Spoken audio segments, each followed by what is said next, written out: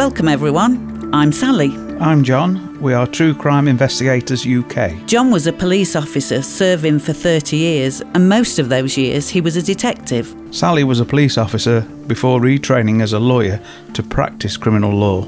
And now we may be retired, but we still review and investigate cases of interest and bring them to you through this podcast. For additional resources, you can visit our website, truecrimeinvestigators.co.uk. And please remember to follow the show on your podcast app, and that way you'll be notified of all the new episodes. This is the fourth and final episode of The Old Man and Me, the Tony Spencer story, told in the words of his son, Jason. This series really has had it all, but there's still more to come, and we're back with Jason. So in 2007, your dad had finished his Spanish sentence and has now returned to the UK. He's nowhere to go, so stays with you initially for the first 24 hours. Yeah, then he moved on. He stayed at his sister's for a few days, and then he moved on to some accommodation that was offered to him. And then he tended to bounce around a little while. One reason was he was raising some finance, and he obviously had plans.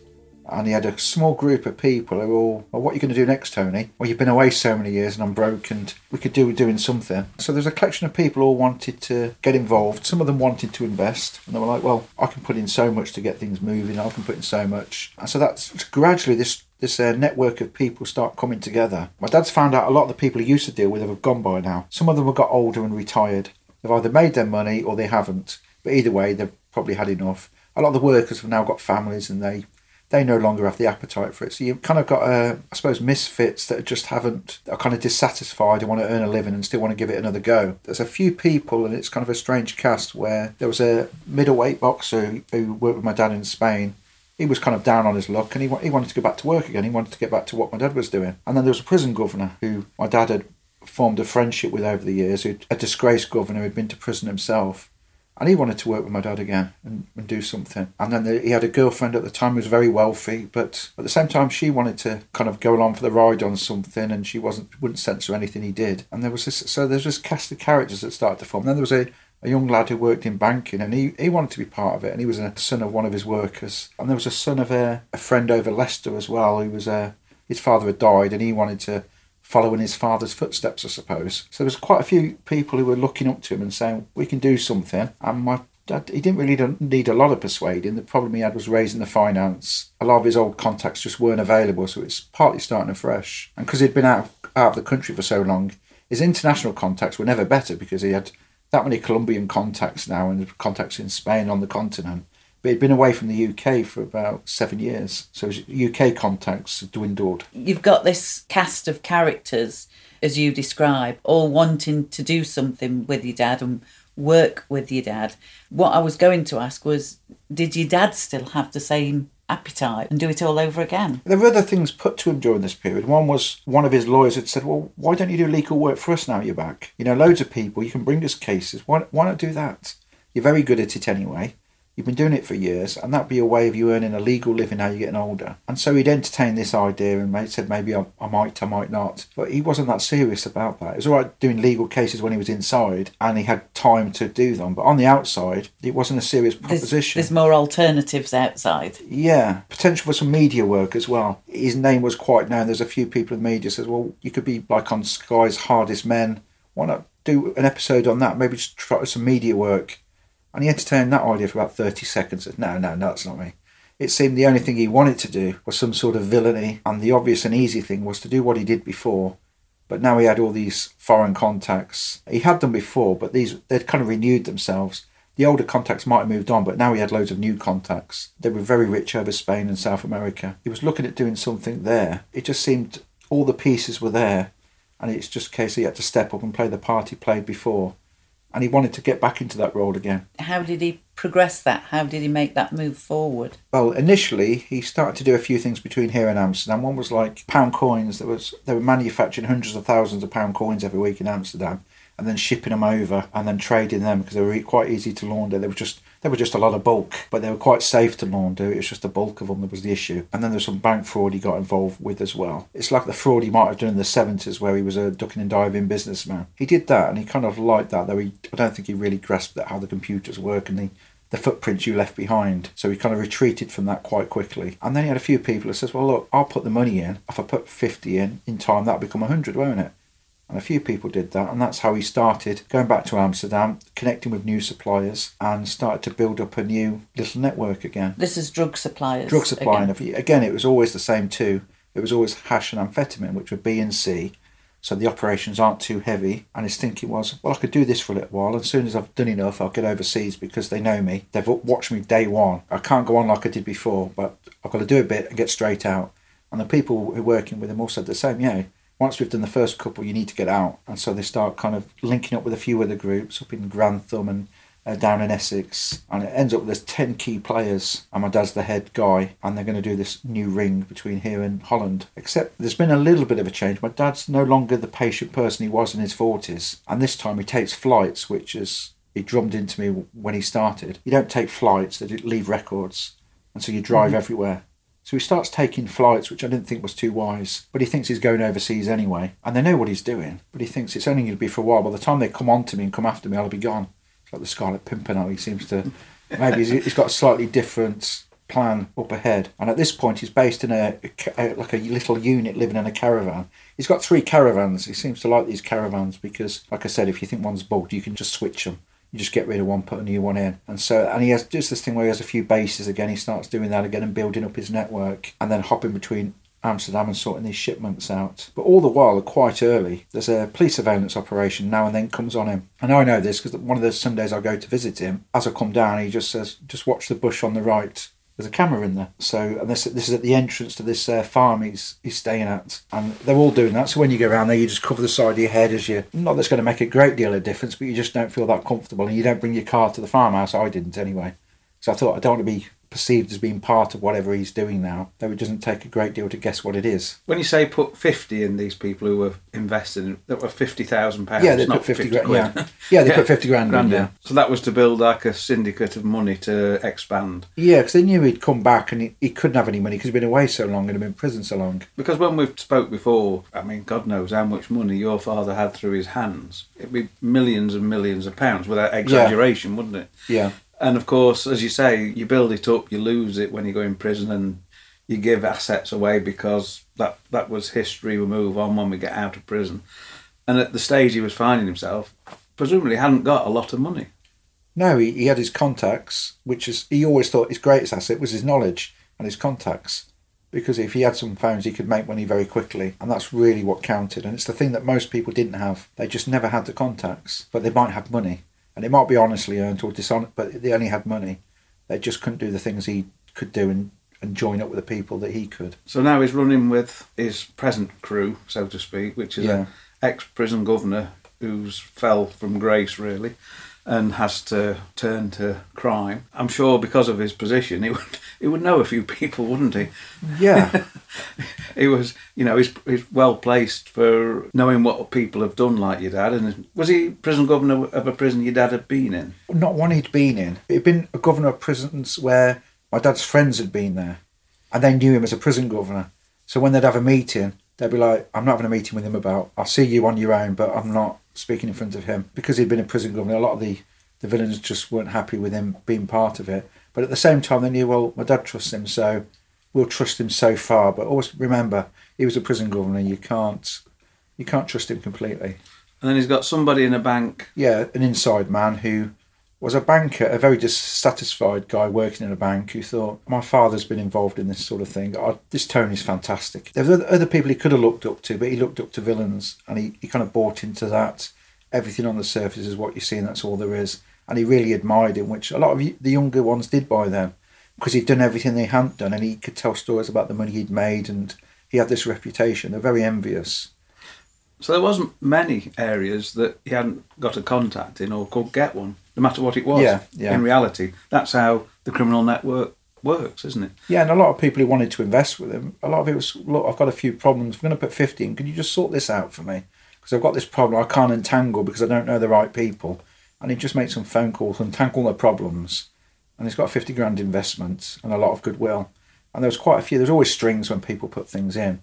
But there were always things they knew he could sort out. And he enjoyed getting in touch with old people to sort their problems out. So the enterprise starts again, importing from Amsterdam and Yeah. other European countries, no doubt, coming into the UK and distribution networks in the UK. That ran for how long? But they were just getting started on that. They'd done a few test runs, and then the actual thing was beginning, except the police surveillance, it wasn't like it was before. The MO had completely changed, and whether that was the times or because of his history. This time they didn't just focus on him, they focused on all the others, all 10 people involved in what would be a conspiracy. And they put international intercepts on, about, I think it's 8 of them they'd put intercepts on. You've got everything. You've got undercover officers at tables in pubs and everything and following them, putting the modern trackers on cars. You've got the international intercepts that follow you across international boundaries. Because the idea, they always felt once you went through a boundary, you're kind of safe from the old police because there's a new lot and they don't really work together very well. But that was changing because the British police were now working with the Dutch police. British were senior, but the Dutch were cooperating, which normally doesn't happen very easily. No, I think it had got to the period in history when, like the Regional Crime Squad, as I started, as we spoke, started talking, going back to the 70s, that was a big moment when cross-border policing as a unit that travelled across borders within the UK. When you start going into Europe, you've got all problems, legal problems, haven't you, Sally, with different laws, different jurisdictions, different permissions, different systems generally, and also the trust issue of, we're Dutch, Spanish, whoever you are, and you're English and don't speak the language. Yeah. And I think as time went on and as crime was growing across the whole of Europe and the world, of course, and the modern age of technology, whoever must have said, well, there's only one way to solve this, and that's cross-border, cross-country cooperation. And I think that's what they must have deployed against Tony. They must have thought, this guy's run rings round us in many ways. We've won a few battles, he's won a few, but let's set our stall out now and cooperate together. It's almost like Jaws, where they say we need a bigger boat. Yes. And we need a bigger net. We need to go international, just like the criminals are. Yes. Now, when he was in the UK, he would have surveillance on him occasionally. But now when he went to Holland, he'd also have surveillance on him. Yeah. And that just hadn't happened before in a coordinated fashion. And of course, coordinating, as you say, the intercepts, which are telephone intercepts. Yeah. They coordinate that through the countries where they knew he was operating and then link all the jigsaw pieces together, really. Yeah, and there was one thing the Dutch did that no one else did. They would activate the software on the phones to act as bugs as well, like an anti-terrorism device. And they were starting to use that with Dutch gangsters as well. And they started to do that with your phone intercepts, because some of them were more like roving bugs where they'd be recording the conversation before the phone was even picked up, because there were some valuable quotes there. And so the intercepts were running over the phone calls. So it's quite clear they were activating the phones in a way they wouldn't normally. And you have knowledge of this because that was disclosed at the trial? Yeah, that would be disclosed later, and experts from Holland would come over to confirm that was what was happening. And it was happening in Holland and it was accepted, but in the UK it just wasn't. You couldn't do that and get it into a court. Yeah. And if you tried, the threat was the intercepts would get ruled out as illegal, and the later case would be reliant on intercepts, really. Yeah, I mean, in the UK, it was used for intelligence purposes, not evidence. Yeah. Whereas in other countries, it was evidence. Yeah, in Holland, where they've got the 3 judges, it's a little bit different to our jury service. And so we're sort of moving into almost James Bond territory, aren't we? Yeah. Where there's international cooperation and lots of resources and technology going to be deployed this time. And I've no idea what the planning was, no idea who took part, but if you imagine around a table, they must have thought, right, we've had enough of Tony Spencer. Yeah. Let's do something together to stop this. And I'm sure that conversation went like that. And the others, of course, all of a sudden is now up against a lot more of a technological intrusion into what he's doing. And it doesn't help that he's hopping these flights everywhere, back and forth, even though he thinks it's not going to last long. But it just means he's a lot easier to follow. Whereas if he was driving everywhere, it's a lot more difficult to track him when he's going across different countries in cars and switching cars like he did in the old days. Now he's not switching. It's just a bit more impatience, maybe because he's older or because he figures he's moving soon. But it's really the week before he's about to leave and go to Spain. He has a shipment coming in, a big one. And at that point, he goes to Holland. Like he normally would, he'd catch a flight, probably the 3rd flight he'd caught that week. And he went out to the farmhouse to just kind of tie up the loose ends with this shipment that was coming over. Unknown that the phones were taking the surveillance operation there, the Dutch, and they surrounded this farmhouse he was at, and they got ready with all these helicopters, and I There's a bulldozer on the standby, and they had all these engineers close to the property, been watching it for days, phone engineers. And while he was in there, he figured these phone engineers, their surveillance, and I think they're on us already. So he prepared for this raid, and sure enough, with about 20 minutes, the bulldozer had come through the gates, and all these armed Dutch police swarmed into the farmhouse. How long had that been running, that operation, since they restarted it with the prison governor? How long had they been running? I think that section of the operation had been going for like 3 months. But they've been on him before that, and then they hop off again. They're just waiting for something meaty to happen. But once he starts doing all these flights to Holland, they think, well, this is it. Now it is happening. We need to be on him because it is going to kick off now. Things are going to happen. And we've just got to get ready to strike and start locating how he's working and get all the players. So if somebody's made a decision, that's it. The arrests are called, and the bulldozers are way in through the outer perimeter. They swarm in. By that point, there's not that many drugs in the property, which is what they don't realise, because it's one of the first runs. So I think there's some like 200, it might be 200 hash and 50 amphetamine. It's not a big shipment at all. It's small. It might not even be the largest shipment. And that's kilos? That's kilos, yes. So they're in bags on the others in a different room. And when the bulldozers come, him and the other workers are sitting there playing cards, waiting for it to come in, and then trying to act innocent. But they know what's going to happen. So they're just all arrested and remanded in Holland. But the problem is they've been arrested on possession in Holland, and the Dutch have arrested him. And effectively it's a Dutch case. And in Holland, you're not looking at a big sentence for that. So though the British have been directing the Dutch, it's a Dutch case they've found where the British aren't involved in the arrest in any way. The Dutch are quite happy to charge him. But he's only looking at a few years. He might be looking at 4, might be out in 2, and it's quite easy time in Holland. And the fact they can't prove he's in control of the shipment, he may even get less than 4. So it's not looking good. So the British want him in the UK for conspiracy, and the Dutch ordinarily won't extradite for someone for conspiracy. And at this stage, no one in Britain's been touched out of this group of his, but they know what's happened in Holland, and they're all just thinking, well, why haven't we been raided? And the only conclusion they can come to, and it soon transpires, is they've been on your phones for a while now. They don't have to raid you because they've got these phone intercepts. They know what you've been doing. So it doesn't matter now, they're going to come at some point. But the big problem they've got is my dad's in Holland on possession. How do we get him back? And at that point, there's a lot of horse trading going on behind the scenes. The Dutch lawyers advised they're never going to be able to get him back to the UK because the Dutch law doesn't work like that. But the Dutch law is very practical. A deal's done, and then one day they just extradite him, bring him back to the UK. And that morning, as he arrives in the UK, all the other addresses are raided, all in Grantham and Essex and Coventry and Nuneaton. They're going on all these figures. The prison governor, the ex-boxer and the banker and all these other guys that go in and get them all. And they're all remanded to Winston Green Prison. So there's obviously a mass coordinated strike on all these properties. They've got Tony from Holland. Subsequently, there'll be, again, another big trial. Yeah. Which seems to be the order of, yeah. of Tony's life, doesn't it? Going from one trial to the next. But it's of a different character this time, because usually it's about him and maybe one other person. This is about 10 people spread across the country. And there's these international phone intercepts, and it's across 2 countries. And the scale is bigger. When it's just about him, it's easy to focus. You haven't got a group to manage. But he finds himself just on the outside. He was managing this group. He's got to manage them inside as well, because they're all put at Winston Green Prison, all 10 defendants. They're on 2 different wings. And I think the idea, as he explains to me, they're trying to create a pressure cooker environment where 1 or 2 are going to break, and they're going to say, hold on a minute, I was only a small player. If I go guilty, I'll get 6 months, I might even get off. So it's trying to break up the group with the minor players betraying the larger players. And a lot of them thinking, if it weren't for that Tony, I wouldn't be here. Yeah. So his issue is he's got to manage this group, keep them together, and get them moving as a herd with him leading them. And that's the pressure cooker environment of being in a prison and trying to guide and make it good for everybody and somehow work together as a team. So subsequently there'll be a trial. Yeah. Who defended him this time? This again would be Charlie Benson. And Charlie was of the view, why does it have to be at Birmingham? I'd rather it was near my house. But he says, for your dad, I'll travel to Birmingham and I'll do this trial for him. He said, I wouldn't do it for anybody else, but I'll do it for your dad because we're kind of good friends. And so Charlie comes up to do this for him. This is 12 months before going to trial. During that time, all the evidence is disclosed and all the defendants see who said what, who's been caught on camera doing what.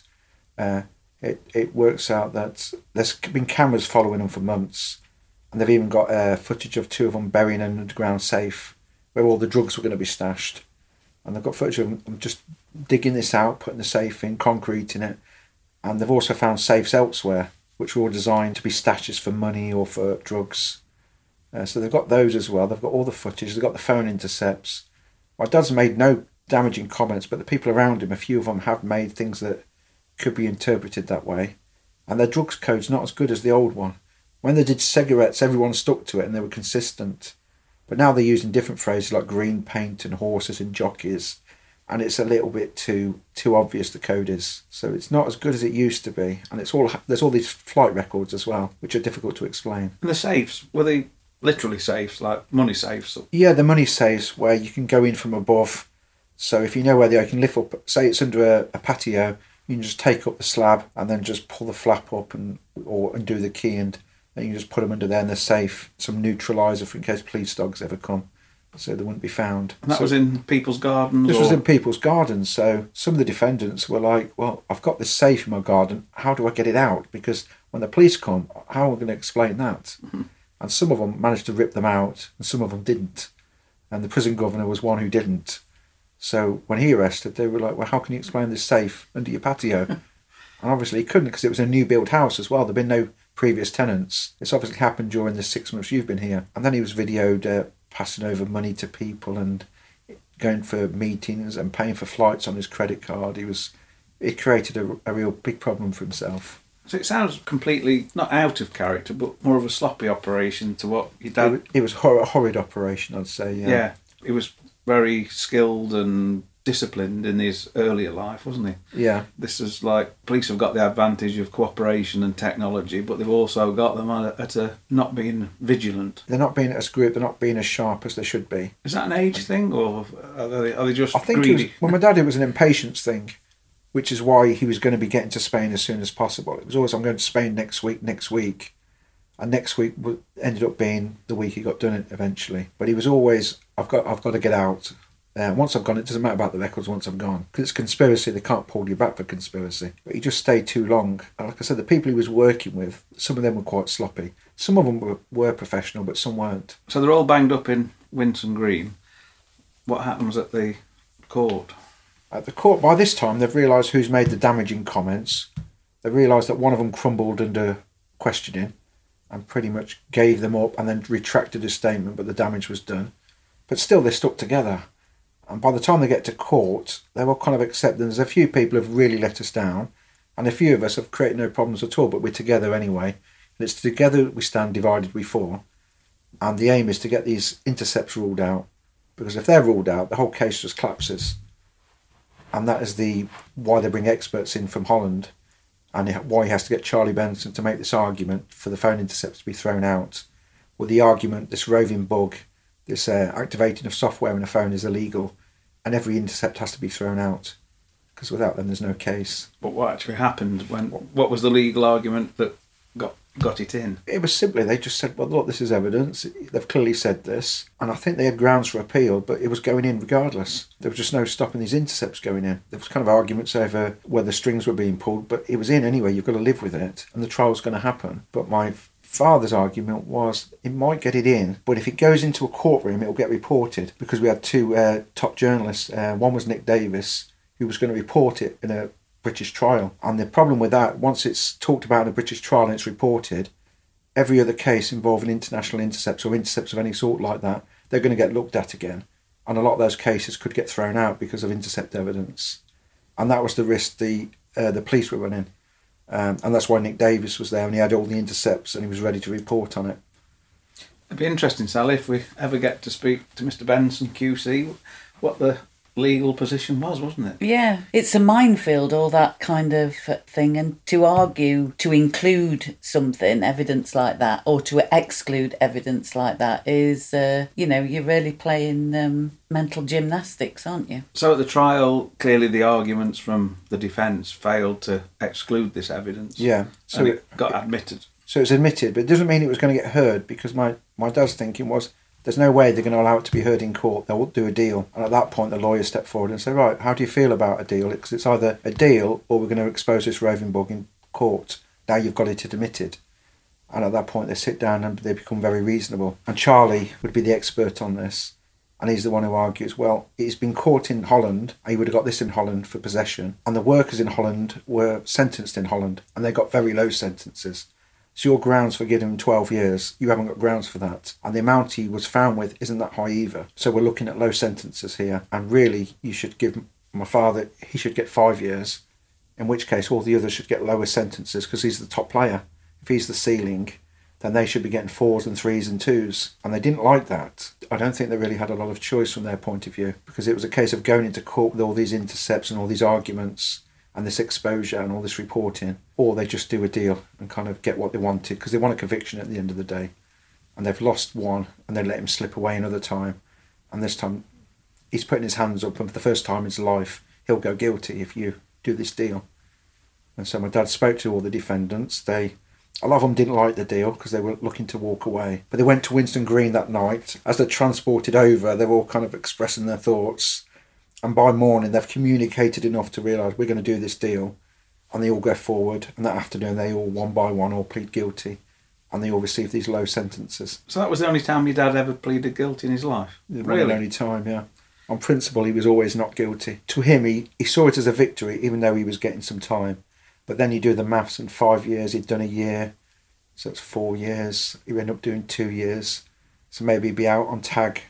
Another year and a half, 2 years, he'd be out on tag.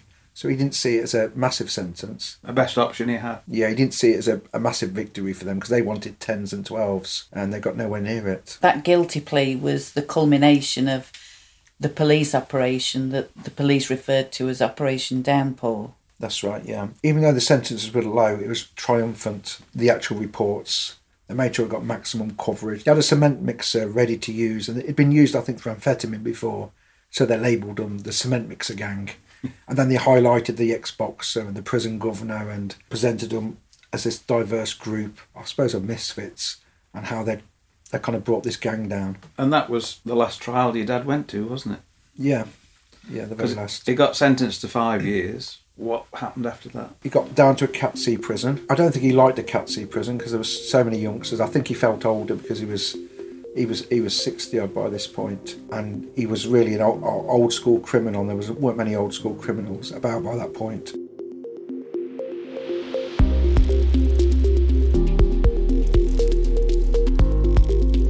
Well, that just beggars belief. After everything that has just gone on, he's back at it again. Having assembled teams on either side of the channel, he gets back into drug importation. The police have clearly set their stall out in the guise of Operation Downpour to put an end to his activities. Tony is back on his cycle of arrest, extradition and prison. And it's while he's serving that prison sentence that he has devastating news after he has an x-ray for his ongoing chest problems. The first x-ray came back and it said, well, you're riddled with cancer throughout your lungs. And it was it wasn't just a hint, it was all throughout your lungs you've got cancer and it's terminal. There's just no doing this. And at that point he seemed to kind of roll with it really. And he let me know on the phone, like, this isn't good, but I've got this cancer and it's terminal. The only good news is I might be able to get out early because they've only given me a few months. So at that point it was going through this procedure to see whether he could get out before he died from this cancer. So they did release him, but by that point he'd seen a specialist who said, well, we can cut a lot of it out, and depending on how you react, we might get you a few more months. And if you do a round of chemo, he'd been released to his girlfriend by this point at this farm where he'd been staying. It was out in the countryside, very nice and everything. He went ahead, had this operation. It was quite savage, and he had this one round of chemo. He came through that, and he seemed to age like 20 years overnight because it really knocked him back. He was same in spirit, but visually it was just a real blow. But then he started to recover slowly, very slowly. But he wasn't doing any work whatsoever. All his friends were all locked up and everything. He wasn't allowed to have any phones either. And that was part of his release. But he started to recover. And I went to visit him and I could see he was really bored. He was recovering from his cancer, started to think about what he was going to do. And you could see a little bit of fire rising up in him. But he was very bored sitting around this farmhouse that was luxurious and better than anything he could have bought from crime. But he was really bored. And as he got better, he wanted to go and do something again. And the partner he was with wouldn't stand it. And my dad was like, well, best thing is we best split off. I'm going go my own way now. And so he left. And so one day I got a phone call just saying he'd left his girlfriend and he was living in a caravan on my daughter's drive who had a cottage out in the country. And I went up to the caravan, he stepped out and it was like his old self again. He's got a phone, just the one. He didn't have loads of phones, he was only allowed one. And he was on the phone talking to people, he was buying and selling stuff. And he started to sound like his old self and move like his old self. And he was quite cheerful as well. He was buying and selling again. And I listened to what he was doing. And then I asked about, well, what's happening with his cancer? And he was like, well, I'm starting to feel a bit better now. And he says, we've been on the internet. We've located this cannabis oil that's for this type of cancer I've got. We've been researching it. I've got an order. I've got some mates out in Spain. They're going to send me this cannabis oil out. And I'm going to start taking that. And they reckon it's going to get rid of this cancer, even though the doctors have said it's terminal and you've got months. He says, well, I've already done months and I'm feeling better than I was 3 months ago. And so these cannabis oil arrives and he starts taking that. He starts doing this little business, buying and selling furniture like he did back in the 70s when he was a young man. And then the cannabis oil starts to reverse some of the cancer. He thinks, well, I'm feeling so good, I want to go to Spain again. I want my passport back. It's been released 2 years early, but he's entitled to his passport. And he has the argument with I don't know what official office it is, because the police don't want him to have a passport. It's like, you're supposed to be dead months ago. We only released you because you were dying. You'd even kind of, were sorting out your funeral and everything. And here you are, and you want to go to Spain, but they couldn't stop him, so he started going to Spain again. And while he was in Spain, he found out with the Spanish government, you could get licenses to grow cannabis for medicinal reasons. So he started applying for his license because he had cancer. And his idea was, well, with these licenses, I can start growing cannabis in Spain and I can start shipping it to the UK as an oil. And that's a hell of a fine business.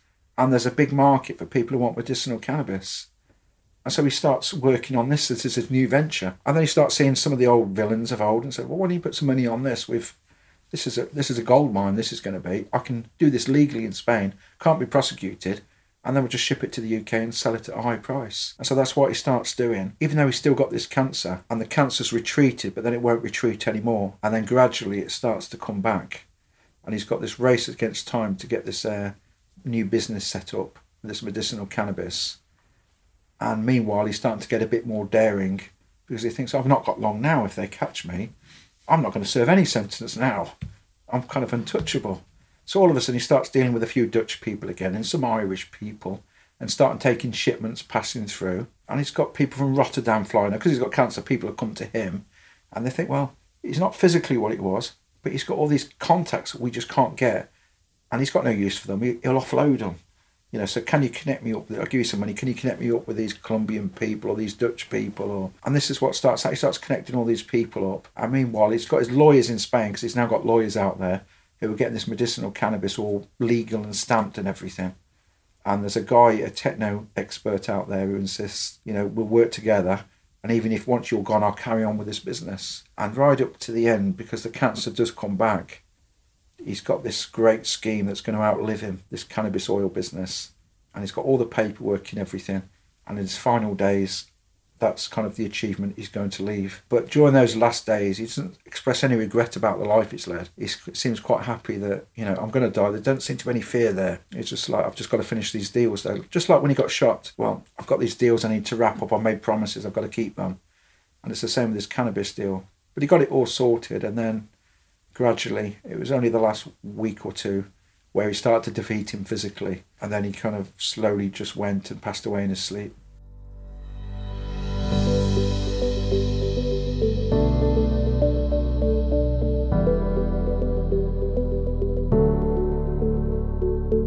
Well, it's an amazing story, and I don't say that in a admiring kind of way.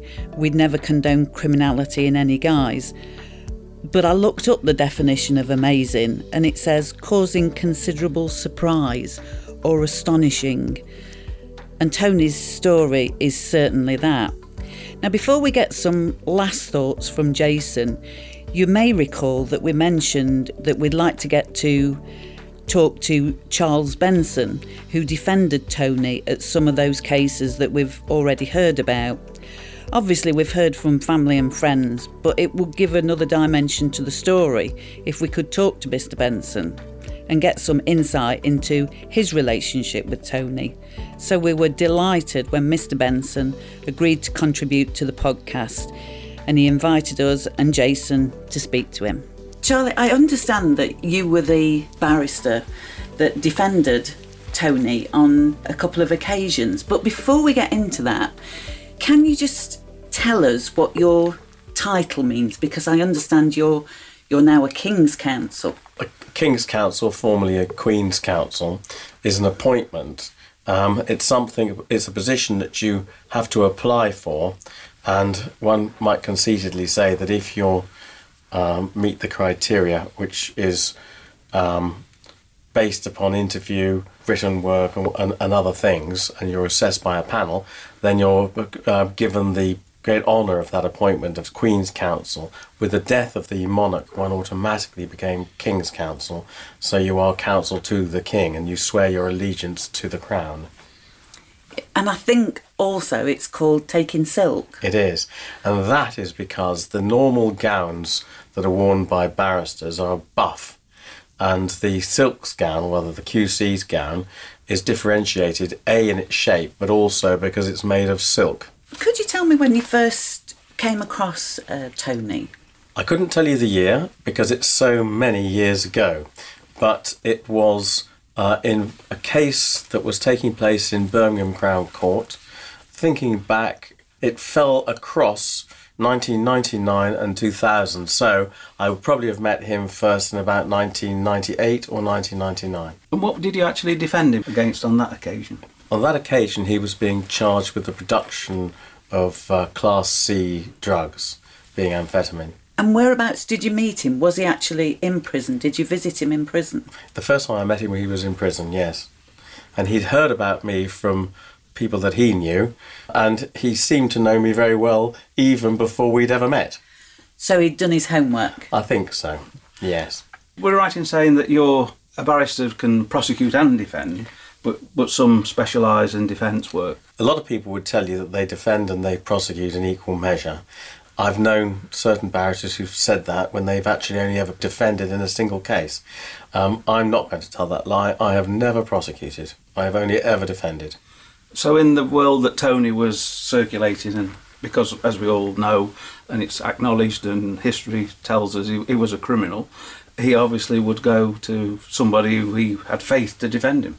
I like the way you put that. Yes, I hope that he had that faith, and I hope that faith was merited. He came to me because he knew that I was a hard worker. Also, I think because myself and this chap called Dermot Wright had some imagination, but we didn't judge people, and we weren't the sort of people who would simply give up on anybody. So Tony was at an advantage that, having done his homework, he knew who he was going to be talking to, which is at an advantage because obviously the first meeting that you have with him, you don't know what Tony is going to present like. No. What was your first impression of him? That's a very good question. He came across like everybody's favourite uncle, or even grandpa, although he wasn't an old man. He was very sanguine, he was very contained, he was very charming, and he was very respectful. He was a kind of person who was a pleasure to meet. We've got Jason, Tony's son, with us today. We've met only a few months ago, Jason and Sally and myself, and we have read Jason's book called The Old Man, about his father's life and activities. You've read that book, I presume. Is it a fairly accurate portrayal from yourself as what Tony was like? Yeah, I think it was a very balanced account. I think it's also very well written. But he was a captivating character and somebody who was quite mesmerising because I've said 1,000 times, and many I'm sure have said it too, but he was a chap who was like a wily old fox who loved to hear was never happier than when he could hear the hounds behind him. Well, that's interesting. That's an interesting analogy, isn't it? Absolutely, because when Jason and I first met, and he said my dad's a gangster, and then we got talking, and we've got to know Jason over the months since, so we're better informed now, and we've read the book.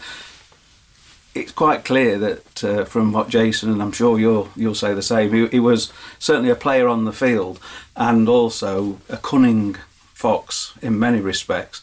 When we had a bit of banter with Jason, I said, well, you know, I, from the police side, got satisfaction of the thrill of the chase and, chasing these people as much as he probably got from avoiding being caught. And I think you used the words, Jason, it's like looking in a mirror, isn't it? On one side is Tony and on the other side is us. And it was sort of a groundbreaking moment, wasn't it, Jason, for us? We thought, well, these people were talking the same language on different sides of the fence, really. I would correct you on one thing. He was not a gangster.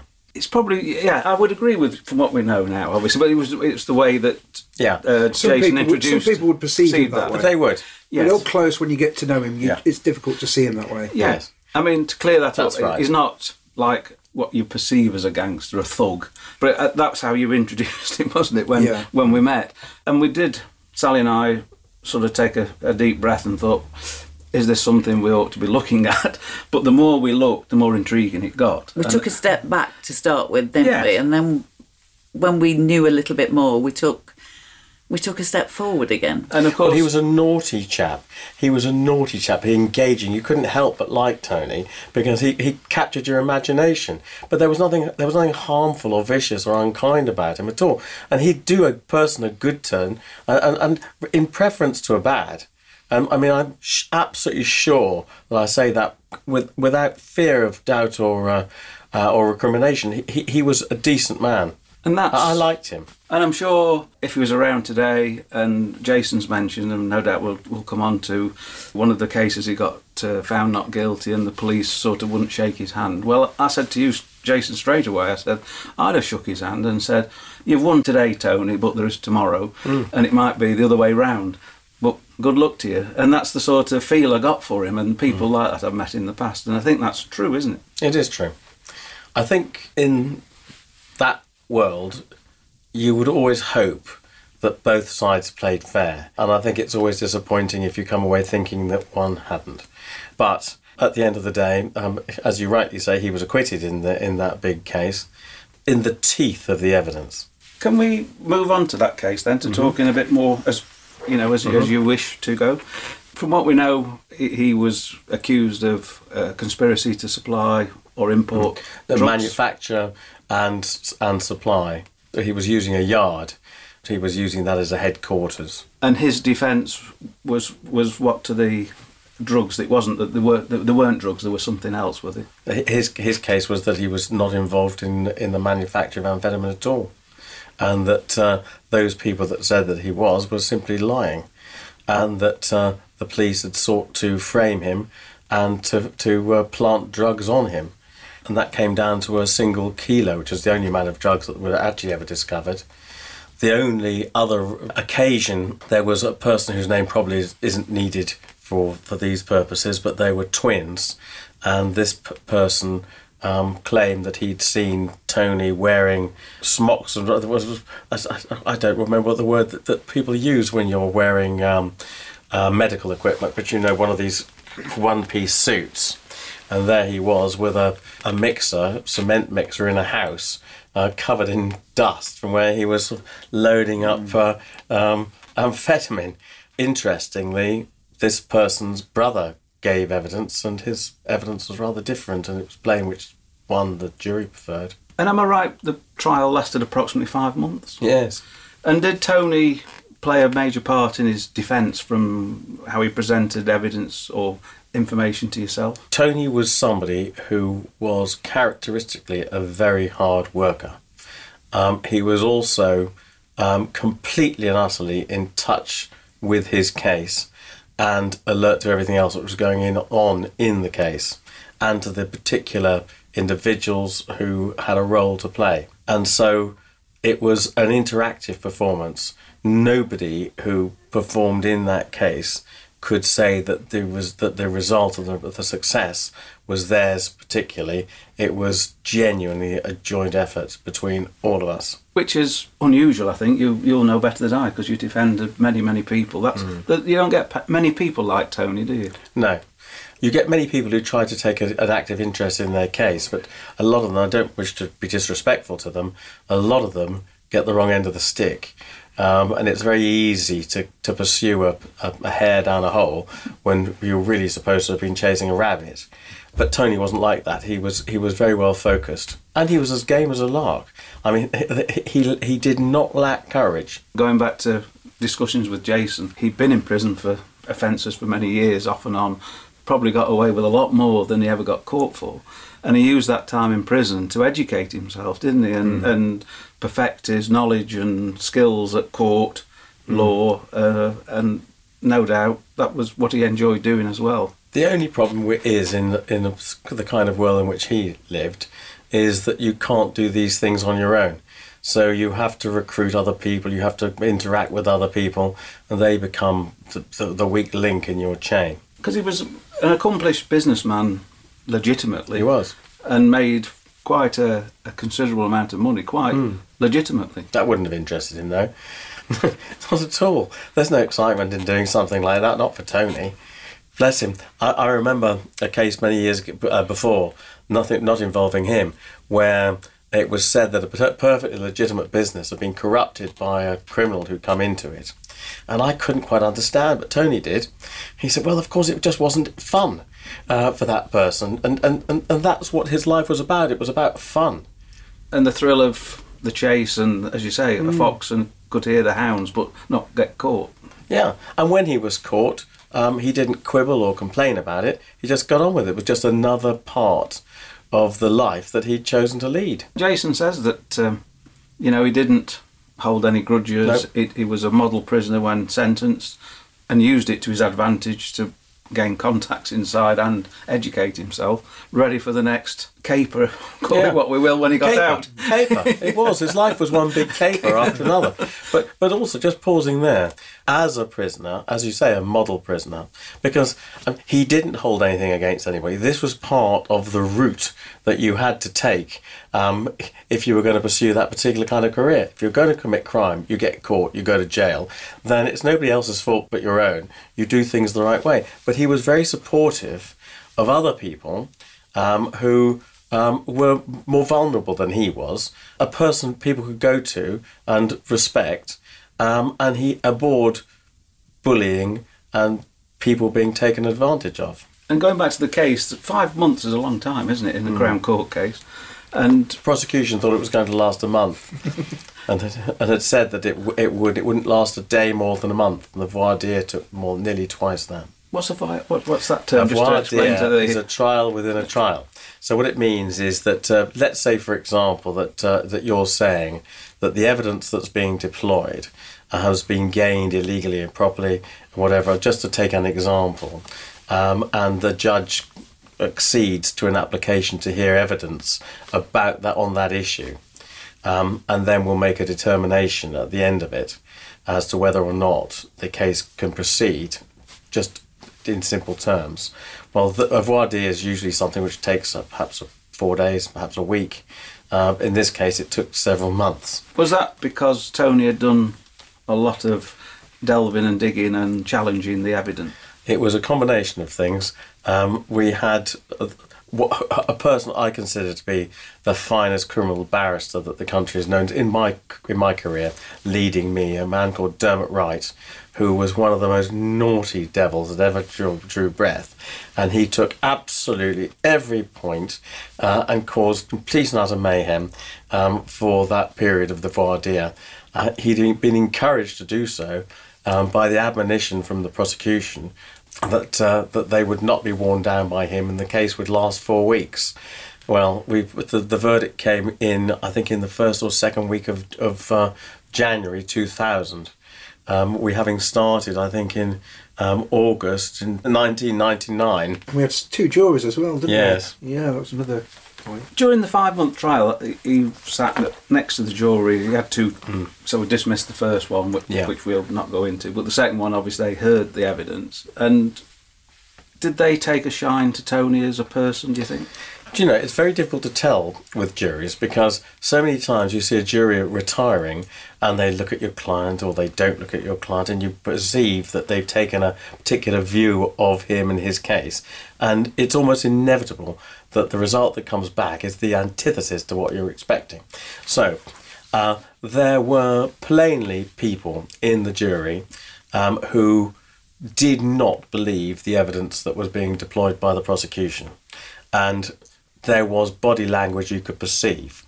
But whether or not that was because they liked Tony or they didn't like the evidence, I wouldn't venture to suggest. But it wasn't a prisoner that was... Because some of them are very bolshy, aren't they, in the box, and aggressive, disrespectful to the court. No. He was the exact opposite of that. He was dignified. He was consistent. There were certain of his answers that I suppose if you looked at them really carefully, you would think they were unbelievable, but they were delivered beautifully. And probably they wouldn't have been things which the jury would have been too bothered about anyway. But he was entirely respectful. He refused to be goaded or provoked. And he was balanced in his answers and his conduct. He behaved like a gentleman. But that's what he was. If you met Tony Spencer outside the court or anywhere, he is immaculately dressed. He used to wear a flat cap or a hat, but he would be like a gentleman that you would meet at the races. That's a very nice description of him, isn't it? And as I say, unfortunately, we've never met him, but it seems a common thing. That's the theme that's coming through from the people that we have spoken to. Yeah.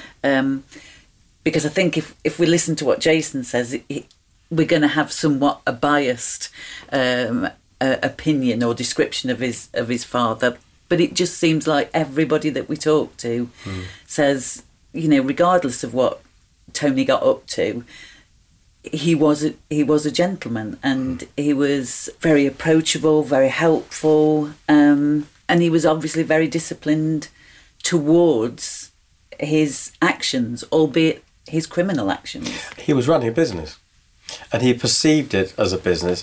The difference only being that what he was doing didn't meet the legal tenets of the day. But as far as he was concerned, it was a business, and he performed and acted as a director of a company would, or somebody who had a position of responsibility. And at the end of the trial, I think his defence was that he had been handling certain products, but they weren't drugs, they were cigarettes. Yeah. And obviously the jury found him not guilty of the drug offences. What did he do after the verdict? His behaviour was gentlemanly then, I understand. He was. In all things he was. So he didn't change just because he'd been acquitted. He didn't sort of jump around or sort of do cartwheels in the back of the court or balance a ball on his nose. He was just exactly himself. Very sort of modest, very contained. I didn't see it, but I understand that he went to shake the hand of the senior officer in the case, and it's quite disappointing that the senior officer refused his hand. Had it been the other way around and he'd been convicted and the officer had offered him his hand, he would have taken it.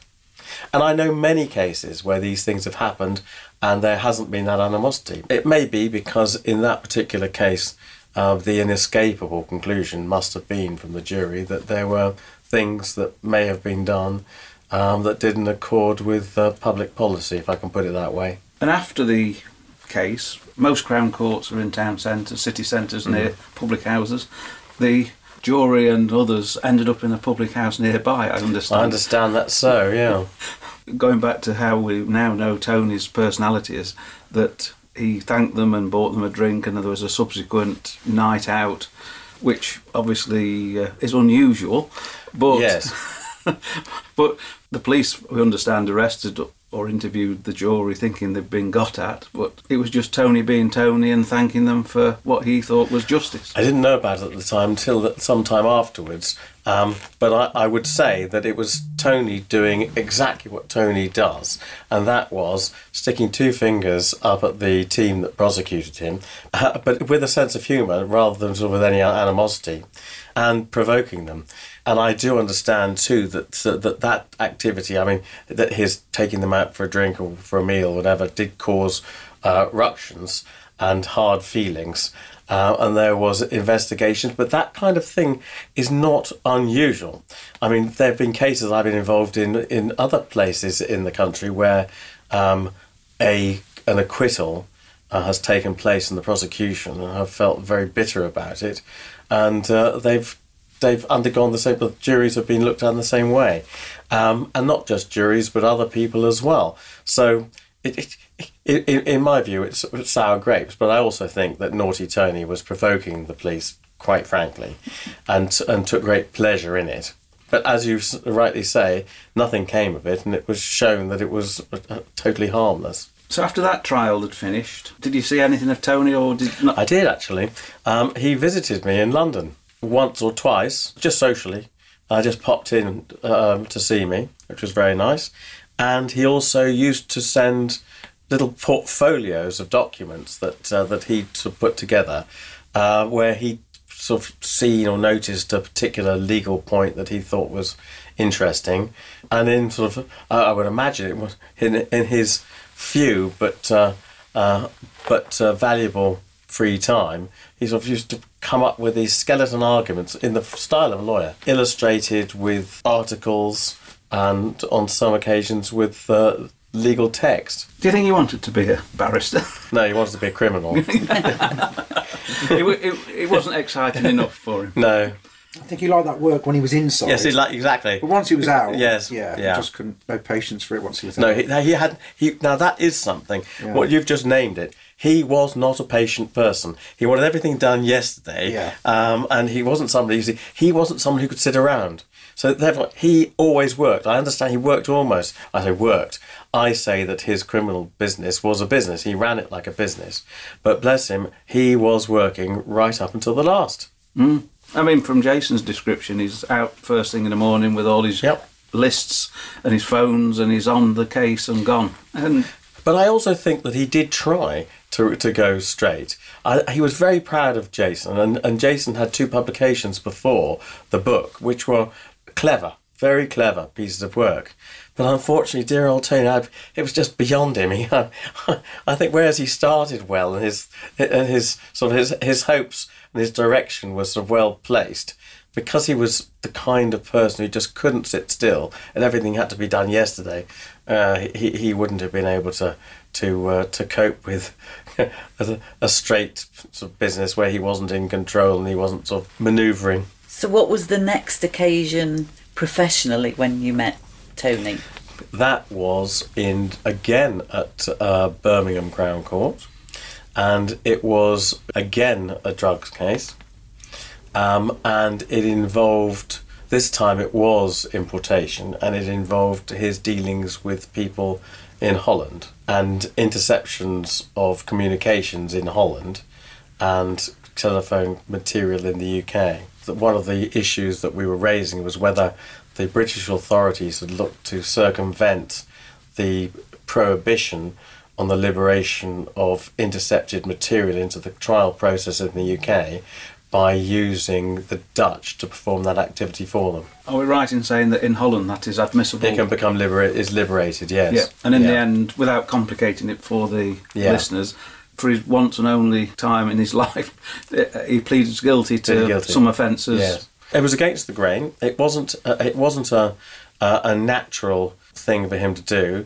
but there were other considerations that, because he was an honourable man, there were other considerations that played upon him, and in order to do the right thing by others, he pleaded guilty himself. He would not have pleaded guilty had he been involved in a trial on his own, or where those other considerations didn't play a part. If you gave him a joint of marijuana, I used the example before in relation to somebody else, and said, rather than risking 20 years for an importation, if you just plead guilty to this single joint of marijuana for personal use, he would have fought the trial nonetheless. Never give in. Never give in.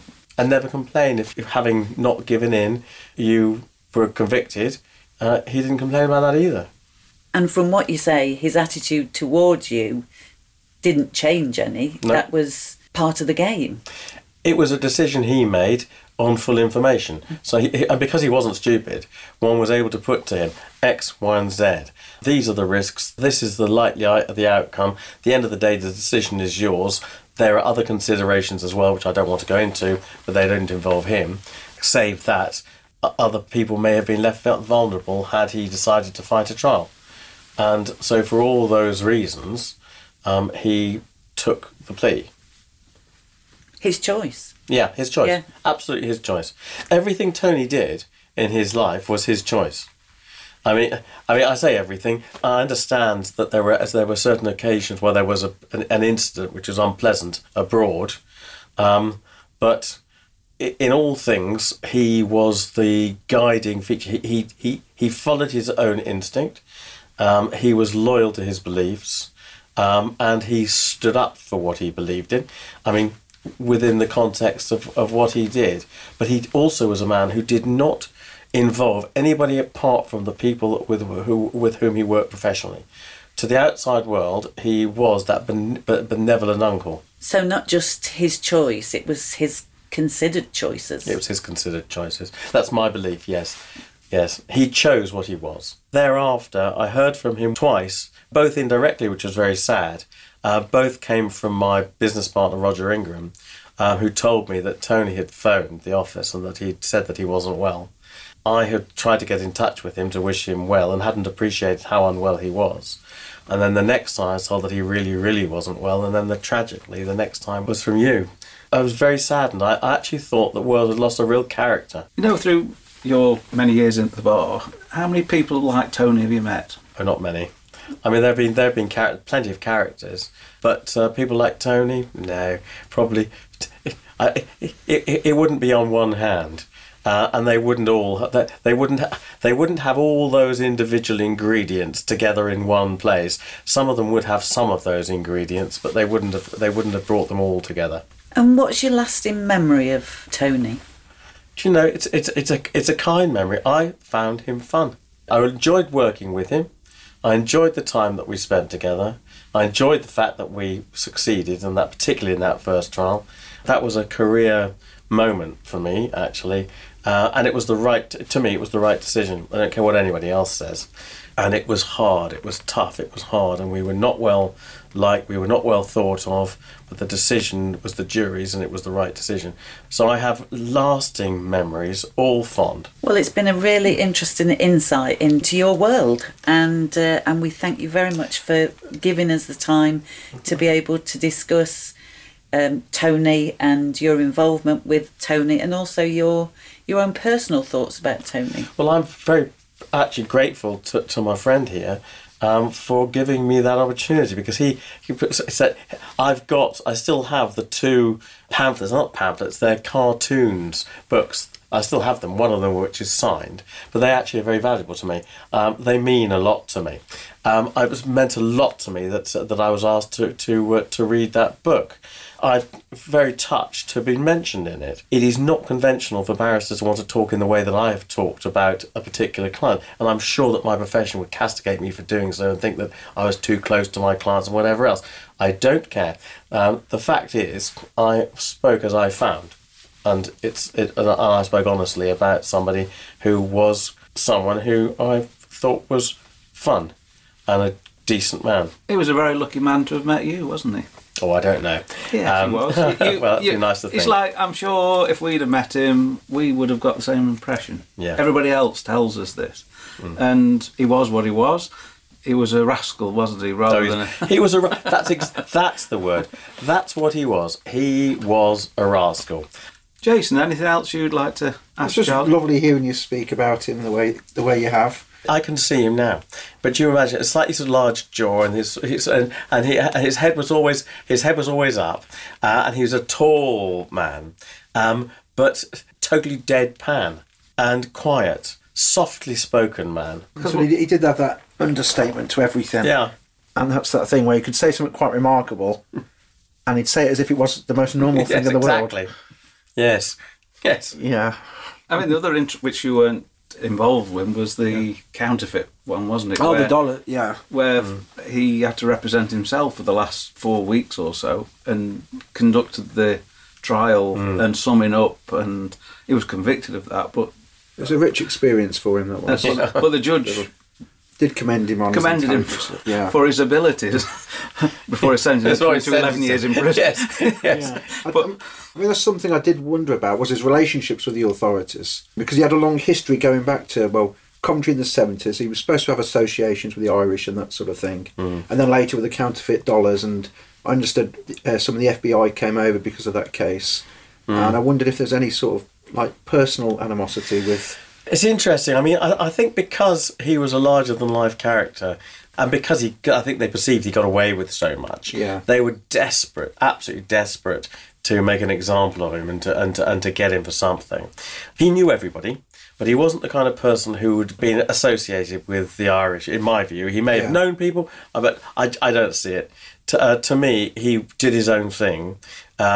He accommodated people, but he was his own man, and there were things that he just would not do. He was his own man, and that's why I say he wasn't a gangster. He was not a gangster. He didn't have a gang. He didn't call upon people to do things for him. I mean, he may have had sort of employees, just as a company, someone who's running a company has people he deploys to do various things. But also, none of those people did anything that they didn't want to do. They all knew what they were doing, and none of them had a right to complain about what they did. They weren't forced, they weren't bullied, they weren't cajoled, and they were always treated respectfully.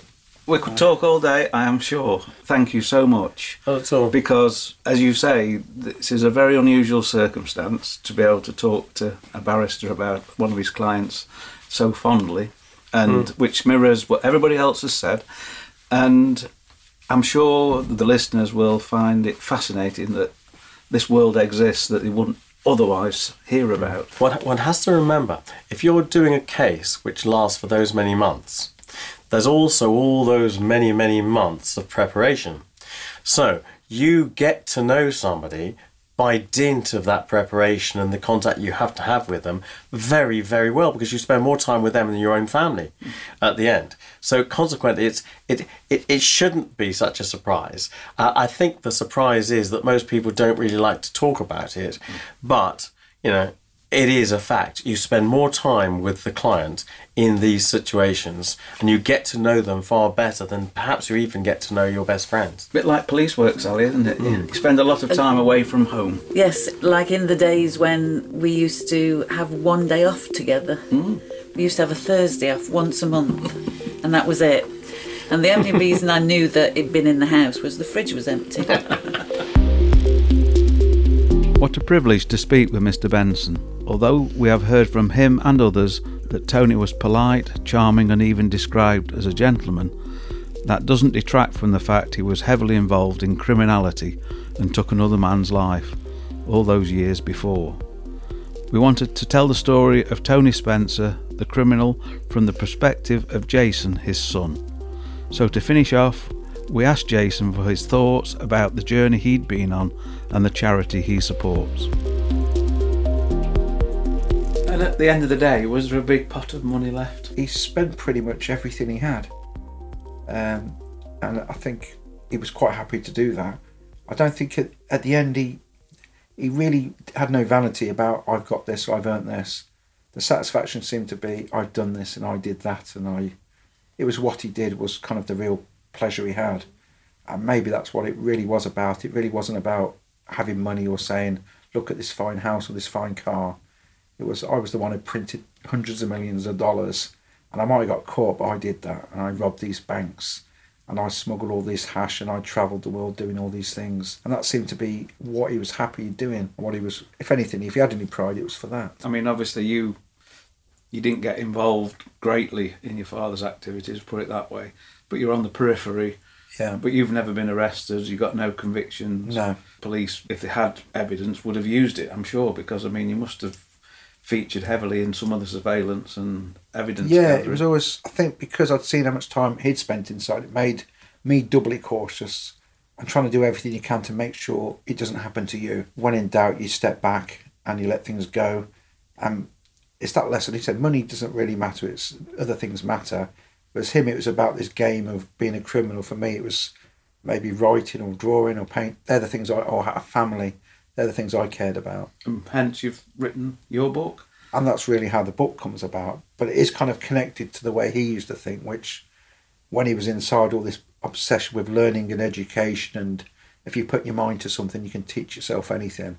And that was quite similar with the book, where I thought, I can actually do this if I put my mind to it, because it's kind of what he taught me, I suppose. And I think having both of us read the book on more than one occasion now, that a gangster's story, it certainly is. It certainly is the story of a man that leads that kind of lifestyle, but also a son's journey. To a certain extent, I feel like I've been on that journey with you, because throughout the book, I suppose you're asking yourself questions. Why did he do that? Why did he do this? And I found myself talking at the book, why did he do that? That's a good question. Why did that happen? And I think probably the last 5 chapters actually explain what you have learned during that journey. Yeah, it's the last 5 chapters as I got older where I began to understand him more.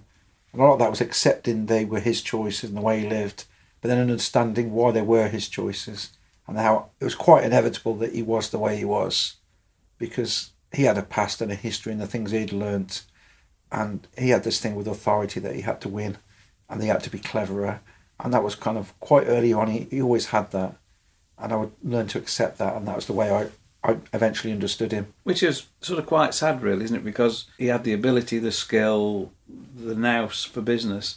No doubt a different path would have made him somebody outstandingly rich. Yeah, which is with legitimate business. Which is what a lot of people would say. If he just stayed out of crime, he just would have been a millionaire.